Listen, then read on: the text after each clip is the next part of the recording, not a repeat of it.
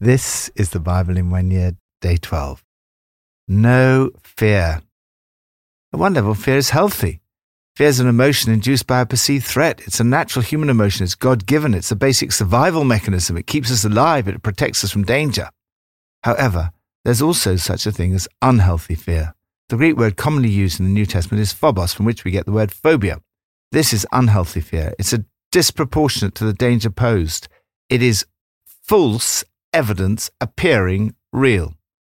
It's when I catastrophize, overestimating the danger and underestimating my ability to cope. Common phobias include fears in relation to health, finances, failure, growing old, death, loneliness, rejection, messing up, public speaking, flying, heights, snakes, and spiders. They also include such things as what is now called FOMO, the fear of missing out, the fear of not being special. In my own life, I've experienced many fears, from a fear of heights to panic attacks and other irrational fears, fears about preaching, and a fear of doing anything that might bring dishonor to the name of Jesus. Whereas the Spirit of God does not produce negative fear, there is a kind of healthy fear, the fear of God. This does not mean being frightened of God. In fact, it means the opposite. It's an understanding of who God is in relation to us. It means respect, reverence, awe, honor, adoration, and worship. It could even be translated as love for God. It recognizes the power, majesty, and holiness of God Almighty. It leads to a healthy respect of God and is the antidote to all other fears and phobias we experience in life. Fear God, and you need not fear anything else or anyone else. It is no coincidence that as the fear of God has decreased in our society, all the other fears have increased. We need to return to a right relationship with God. The expression, "do not be afraid," is one of the most frequent commands in the Bible. 4 of the occurrences are in our passages for today. From Proverbs 1. Out in the open, wisdom calls aloud. She raises her voice in the public square. On the top of the wall she cries out. At the city gate she makes her speech. How long will you who are simple love your simple ways? How long will mockers delight in mockery and fools hate knowledge? Repent at my rebuke. Then I will pour out my thoughts to you, and I will make known to you my teachings. But since you refuse to listen when I call, and no one pays attention when I stretch out my hand, since you disregard all my advice and do not accept my rebuke, I in turn will laugh when disaster strikes you. I will mock when calamity overtakes you. When calamity overtakes you like a storm, when disaster sweeps over you like a whirlwind, when distress and trouble overwhelm you, then they will call to me, but I will not answer. They will look for me, but will not find me, since they hated knowledge and did not choose to fear the Lord. Since they would not accept my advice and spurned my rebuke, they will eat the fruit of their ways and be filled with the fruit of their schemes. For the waywardness of the simple will kill them, and the complacency of fools will destroy them. But whoever listens to me will live in safety and be at ease, without fear of harm. No fear of harm. This passage gives you the key to avoiding terror and panic and living without fear or dread of evil. The idea of the fear of the Lord is one of the key themes of Proverbs and appears 21 times throughout the book. It's a choice that you make. If you're wise, you will choose to fear the Lord and listen to him. He promises that you will live in safety and be at ease without fear of harm. Wisdom is personified in the book of Proverbs. As we read it through the lens of the New Testament, we know that it's Jesus who is the wisdom of God. This passage is a warning against ignoring the Lord's voice and following a path of waywardness and complacency. Instead, choose to fear God, listen to him, and repent when he corrects you. If you do, God will reveal to you more than you could ever imagine. I, wisdom, will pour out my spirit upon you. I will make my words known to you. He will reveal to you the hidden treasures of wisdom in his words. Choose this fear of God, and you will be in good hands and can be free from the fear of harm. Lord, I choose to fear you to live a life in reverence of awe of your power, majesty, and holiness. Help me to live life fearing you alone. New Testament from Matthew 10. Jesus called his 12 disciples to him and gave them authority to drive out impure spirits and to heal every disease and illness. These are the names of the 12 apostles. First, Simon, who is called Peter, and his brother Andrew. James, son of Zebedee, and his brother John. Philip and Bartholomew. Thomas and Matthew the tax collector. James, son of Alphaeus and Thaddeus. Simon the Zealot, and Judas Iscariot, who betrayed him. These 12 Jesus sent out with the following instructions. Do not go among the Gentiles or enter any town of the Samaritans. Go rather to the lost sheep of Israel. As you go, proclaim this message. The kingdom of heaven has come near. Heal those who are ill, raise the dead, cleanse those who have leprosy, drive out demons. Freely you have received, freely give. Do not get any gold or silver or copper to take with you in your belts. No bag for the journey, or extra shirt or sandals, or a staff, for the worker is worth his keep.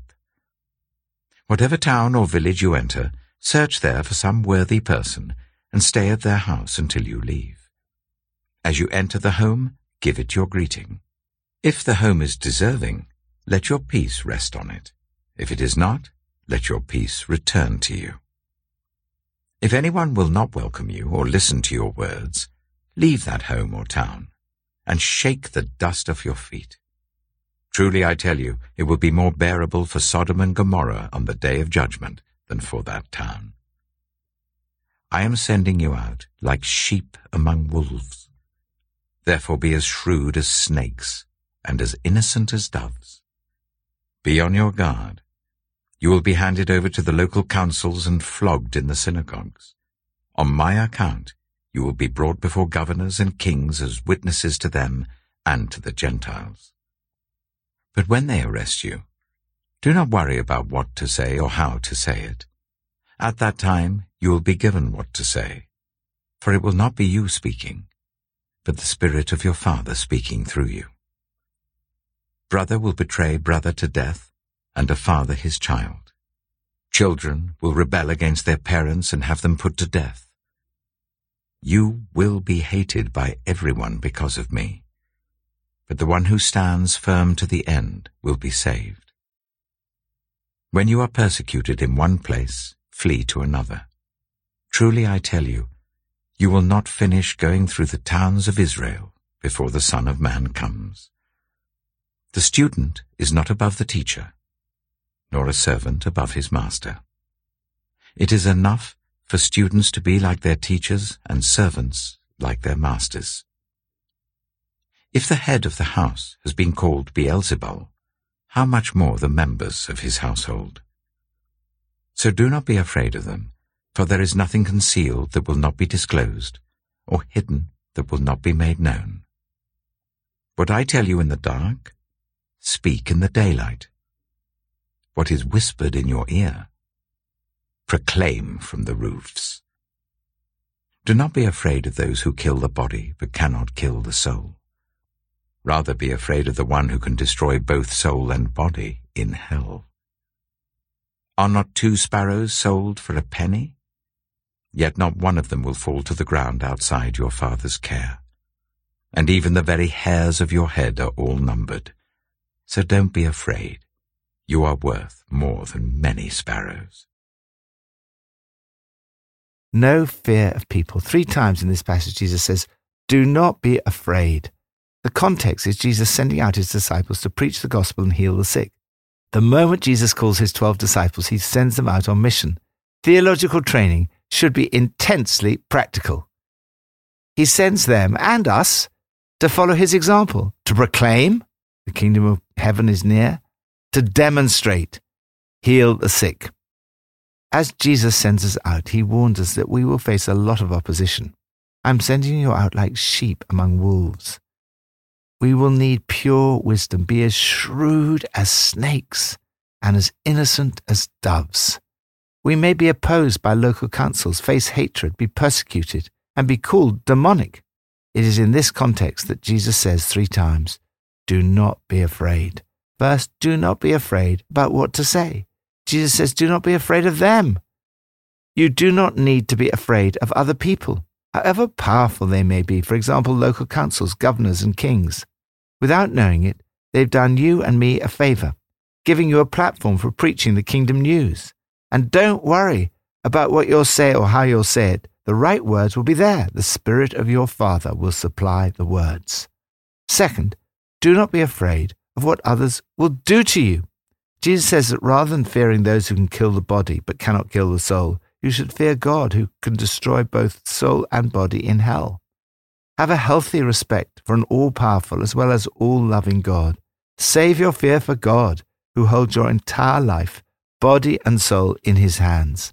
Third, do not be afraid of what will happen to you. Jesus says that if you fear God, you need fear no one and nothing else. God is in ultimate control. Are not 2 sparrows sold for a penny? Yet not one of them will fall to the ground apart from the will of your Father. Not only is he in control, but he also loves you deeply. Even the very hairs on your head are all numbered. Fear not then. You are of more value than many sparrows. Jesus cares about what happens to you even more than you do. Lord, thank you that you value and love me so much. Help me to know your love, to trust in you, and not to be afraid. Old Testament from Genesis 25 and 26. Abraham had taken another wife, whose name was Keturah. She bore him Zimran, Jokshan, Medan, Midian, Ishbak, and Shua. Jokshan was the father of Sheba and Dedan. The descendants of Dedan were the Ashurites and Letoshites and the Lumites. The sons of Midian were Ephah, Hanok, Abida, and Eldaah. All these were descendants of Keturah. Abraham left everything he owned to Isaac. But while he was still living, he gave gifts to the sons of his concubines and sent them away from his son Isaac to the land of the east. Abraham lived 175 years.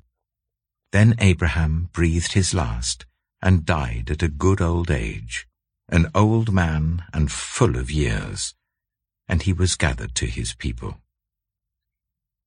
His sons Isaac and Ishmael buried him in the cave of Machpelah, near Mamre, in the field of Ephron, son of Zohar the Hittite, the field Abraham had bought from the Hittites.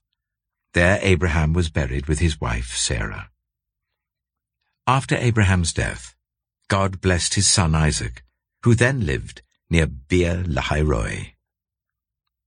This is the account of the family line of Abraham's son Ishmael, whom Sarah's slave Hagar the Egyptian bore to Abraham. These are the names of the sons of Ishmael, listed in the order of their birth. Nebaioth, the firstborn of Ishmael, Kedah, Adbeel, Mibsam, Mishma, Duma, Massa, Hadad, Tema, Jitor, Nephish, and Kadema. These were the sons of Ishmael, and these are the names of the 12 tribal rulers according to their settlements and camps. Ishmael lived 137 years. He breathed his last and died, and he was gathered to his people. His descendants settled in the area from Havilah to Shur, near the eastern border of Egypt as you go towards Ashur. And they lived in hostility toward all the tribes related to them. This is the account of the family line of Abraham's son Isaac. Abraham became the father of Isaac, and Isaac was 40 years old when he married Rebekah, daughter of Bethuel the Aramean from Paddan Aram, and sister of Laban the Aramean. Isaac prayed to the Lord on behalf of his wife because she was childless. The Lord answered his prayer, and his wife Rebekah became pregnant. The babies jostled each other within her, and she said, "Why is this happening to me?" So she went to inquire of the Lord. The Lord said to her, "2 nations are in your womb, and 2 peoples from within you will be separated. One people will be stronger than the other, and the older will serve the younger. When the time came for her to give birth, there were twin boys in her womb. The first to come out was red, and his whole body was like a hairy garment, so they named him Esau. After this his brother came out, with his hand grasping Esau's heel, so he was named Jacob. Isaac was 60 years old when Rebekah gave birth to them. The boys grew up, and Esau became a skillful hunter, a man of the open country, while Jacob was content to stay at home among the tents. Isaac, who had a taste for wild game, loved Esau, but Rebekah loved Jacob. Once, when Jacob was cooking some stew, Esau came in from the open country, famished. He said to Jacob, "Quick, let me have some of that red stew. I'm famished." That is why he was also called Edom. Jacob replied, "First sell me your birthright." "Look, I am about to die," Esau said. "What good is the birthright to me?" But Jacob said, "Swear to me first." So he swore an oath to him, selling his birthright to Jacob. Then Jacob gave Esau some bread and some lentil stew. He ate and drank, and then got up and left. So Esau despised his birthright. Genesis chapter 26. Now there was a famine in the land, besides the previous famine in Abraham's time, and Isaac went to Abimelech, king of the Philistines, in Gerar. The Lord appeared to Isaac and said, "Do not go down to Egypt. Live in the land where I tell you to live. Stay in this land for a while, and I will be with you and will bless you. For to you and your descendants I will give all these lands, and will confirm the oath I swore to your father Abraham. I will make your descendants as numerous as the stars in the sky, and will give them all these lands. And through your offspring all nations on earth will be blessed, because Abraham obeyed me and did everything I required of him, keeping my commands, my decrees, and my instructions." So Isaac stayed in Gerar. When the men of that place asked him about his wife, he said, "She is my sister," because he was afraid to say, "She is my wife." He thought, "The men of this place might kill me on account of Rebekah, because she is beautiful." When Isaac had been there a long time, Abimelech, king of the Philistines, looked down from a window and saw Isaac caressing his wife Rebekah. So Abimelech summoned Isaac and said, "She is really your wife. Why did you say, 'She is my sister'?" Isaac answered him, "Because I thought I might lose my life on account of her." Then Abimelech said, "What is this you have done to us? One of the men might well have slept with your wife, and you would have brought guilt upon us." So Abimelech gave orders to all the people, "Anyone who harms this man or his wife shall surely be put to death." Isaac planted crops in that land, and the same year reaped 100-fold, because the Lord blessed him. The man became rich, and his wealth continued to grow until he became very wealthy. He had so many flocks and herds and servants that the Philistines envied him. So all the wells that his father's servants had dug in the time of his father Abraham, the Philistines stopped up, filling them with earth. Then Abimelech said to Isaac, "Move away from us. You have become too powerful for us." So Isaac moved away from there and encamped in the valley of Gerar, where he settled. Isaac reopened the wells that had been dug in the time of his father Abraham, which the Philistines had stopped up after Abraham died, and he gave them the same names his father had given them. Isaac's servants dug in the valley and discovered a well of fresh water there. But the herdsmen of Gerar quarreled with those of Isaac and said, "The water is ours." So he named the well Esek, because they disputed with him. Then they dug another well, but they quarreled over that one also. So he named it Sitnah. He moved from there and dug another well, and no one quarreled over it. He named it Rehoboth, saying, "Now the Lord has given us room, and we will flourish in the land." From there he went up to Beersheba. That night the Lord appeared to him and said, "I am the God of your father Abraham. Do not be afraid, for I am with you. I will bless you and will increase the number of your descendants for the sake of my servant Abraham." Isaac built an altar there and called on the name of the Lord. There he pitched his tent, and there his servants dug a well. Meanwhile, Abimelech had come to him from Gerar with Ahuzah, his personal adviser, and Phicol, the commander of his forces. Isaac asked them, "Why have you come to me, since you were hostile to me and sent me away?" They answered, "We saw clearly that the Lord was with you. So we said there ought to be a sworn agreement between us and you. Let us make a treaty with you, that you will do us no harm, just as we did not harm you, but always treated you well and sent you away peacefully. And now you are blessed by the Lord." Isaac then made a feast for them, and they ate and drank. Early the next morning the men swore an oath to each other. Then Isaac sent them on their way, and they went away peacefully. That day Isaac's servants came and told him about the well they had dug. They said, "We've found water." He called it Sheba, and to this day the name of the town has been Beersheba. When Esau was 40 years old, he married Judith, daughter of Beeri the Hittite, and also Basemath, daughter of Elon the Hittite. They were a source of grief to Isaac and Rebekah. No fear of death. Life is never easy. It was not easy for Isaac.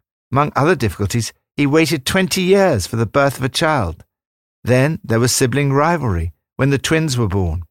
He lived amongst hostile Philistines, and one of his sons became a source of grief, thorns in the side of Isaac and Rebekah. Isaac committed the very same sin as his father, trying to pass off his wife as his sister. However, it seems that Isaac did learn from some of his father's mistakes. When Rebekah was unable to have a baby, unlike Abraham's disastrous attempt to solve things himself through his relationship with Hagar, Isaac's response was to pray to God for a miracle. The Lord had appeared to Isaac and promised, "I will be with you and I will bless you. Through your offspring, all nations on earth will be blessed." Nevertheless, Isaac was afraid. He feared that he might die. The men of this place might kill me on account of Rebekah, because she's beautiful. I thought I might lose my life on account of her. God said to Isaac, "Do not be afraid, for I am with you." Isaac feared people more than he feared God, and yet he is reminded that he need not fear others because God is with him. Remember the same truth when you are tempted to fear. God is with you. If God is with you, you need not be afraid of anyone or anything. In spite of Isaac's fear of others, God blessed him. God says, "I will bless you and it will increase the number of your descendants." God's blessing meant growth, reaping many times over. This is what he wants for your life too. Isaac reopened the wells that had been dug in the time of his father Abraham, which the Philistines had stopped up. Perhaps the equivalent for us is to reopen churches that have been closed to be a source of living water. When Isaac met opposition and was stopped, he moved on until he found another well he could reopen. In this way, the Lord gave him room to flourish. None of this is easy, but remember what the Lord says to you. Do not be afraid, for I am with you. Lord, thank you for your promise to be with me. Thank you that you tell me over and over again that if I fear you, I need not be afraid of anything or anyone else. Pippa adds, there does seem to be a huge difference between how Isaac and Esau chose a wife. For Isaac, so many prayers and guiding signs went into finding this woman of faith, whereas Esau seemed to have chosen unwisely, and it was a source of grief to Isaac and Rebekah.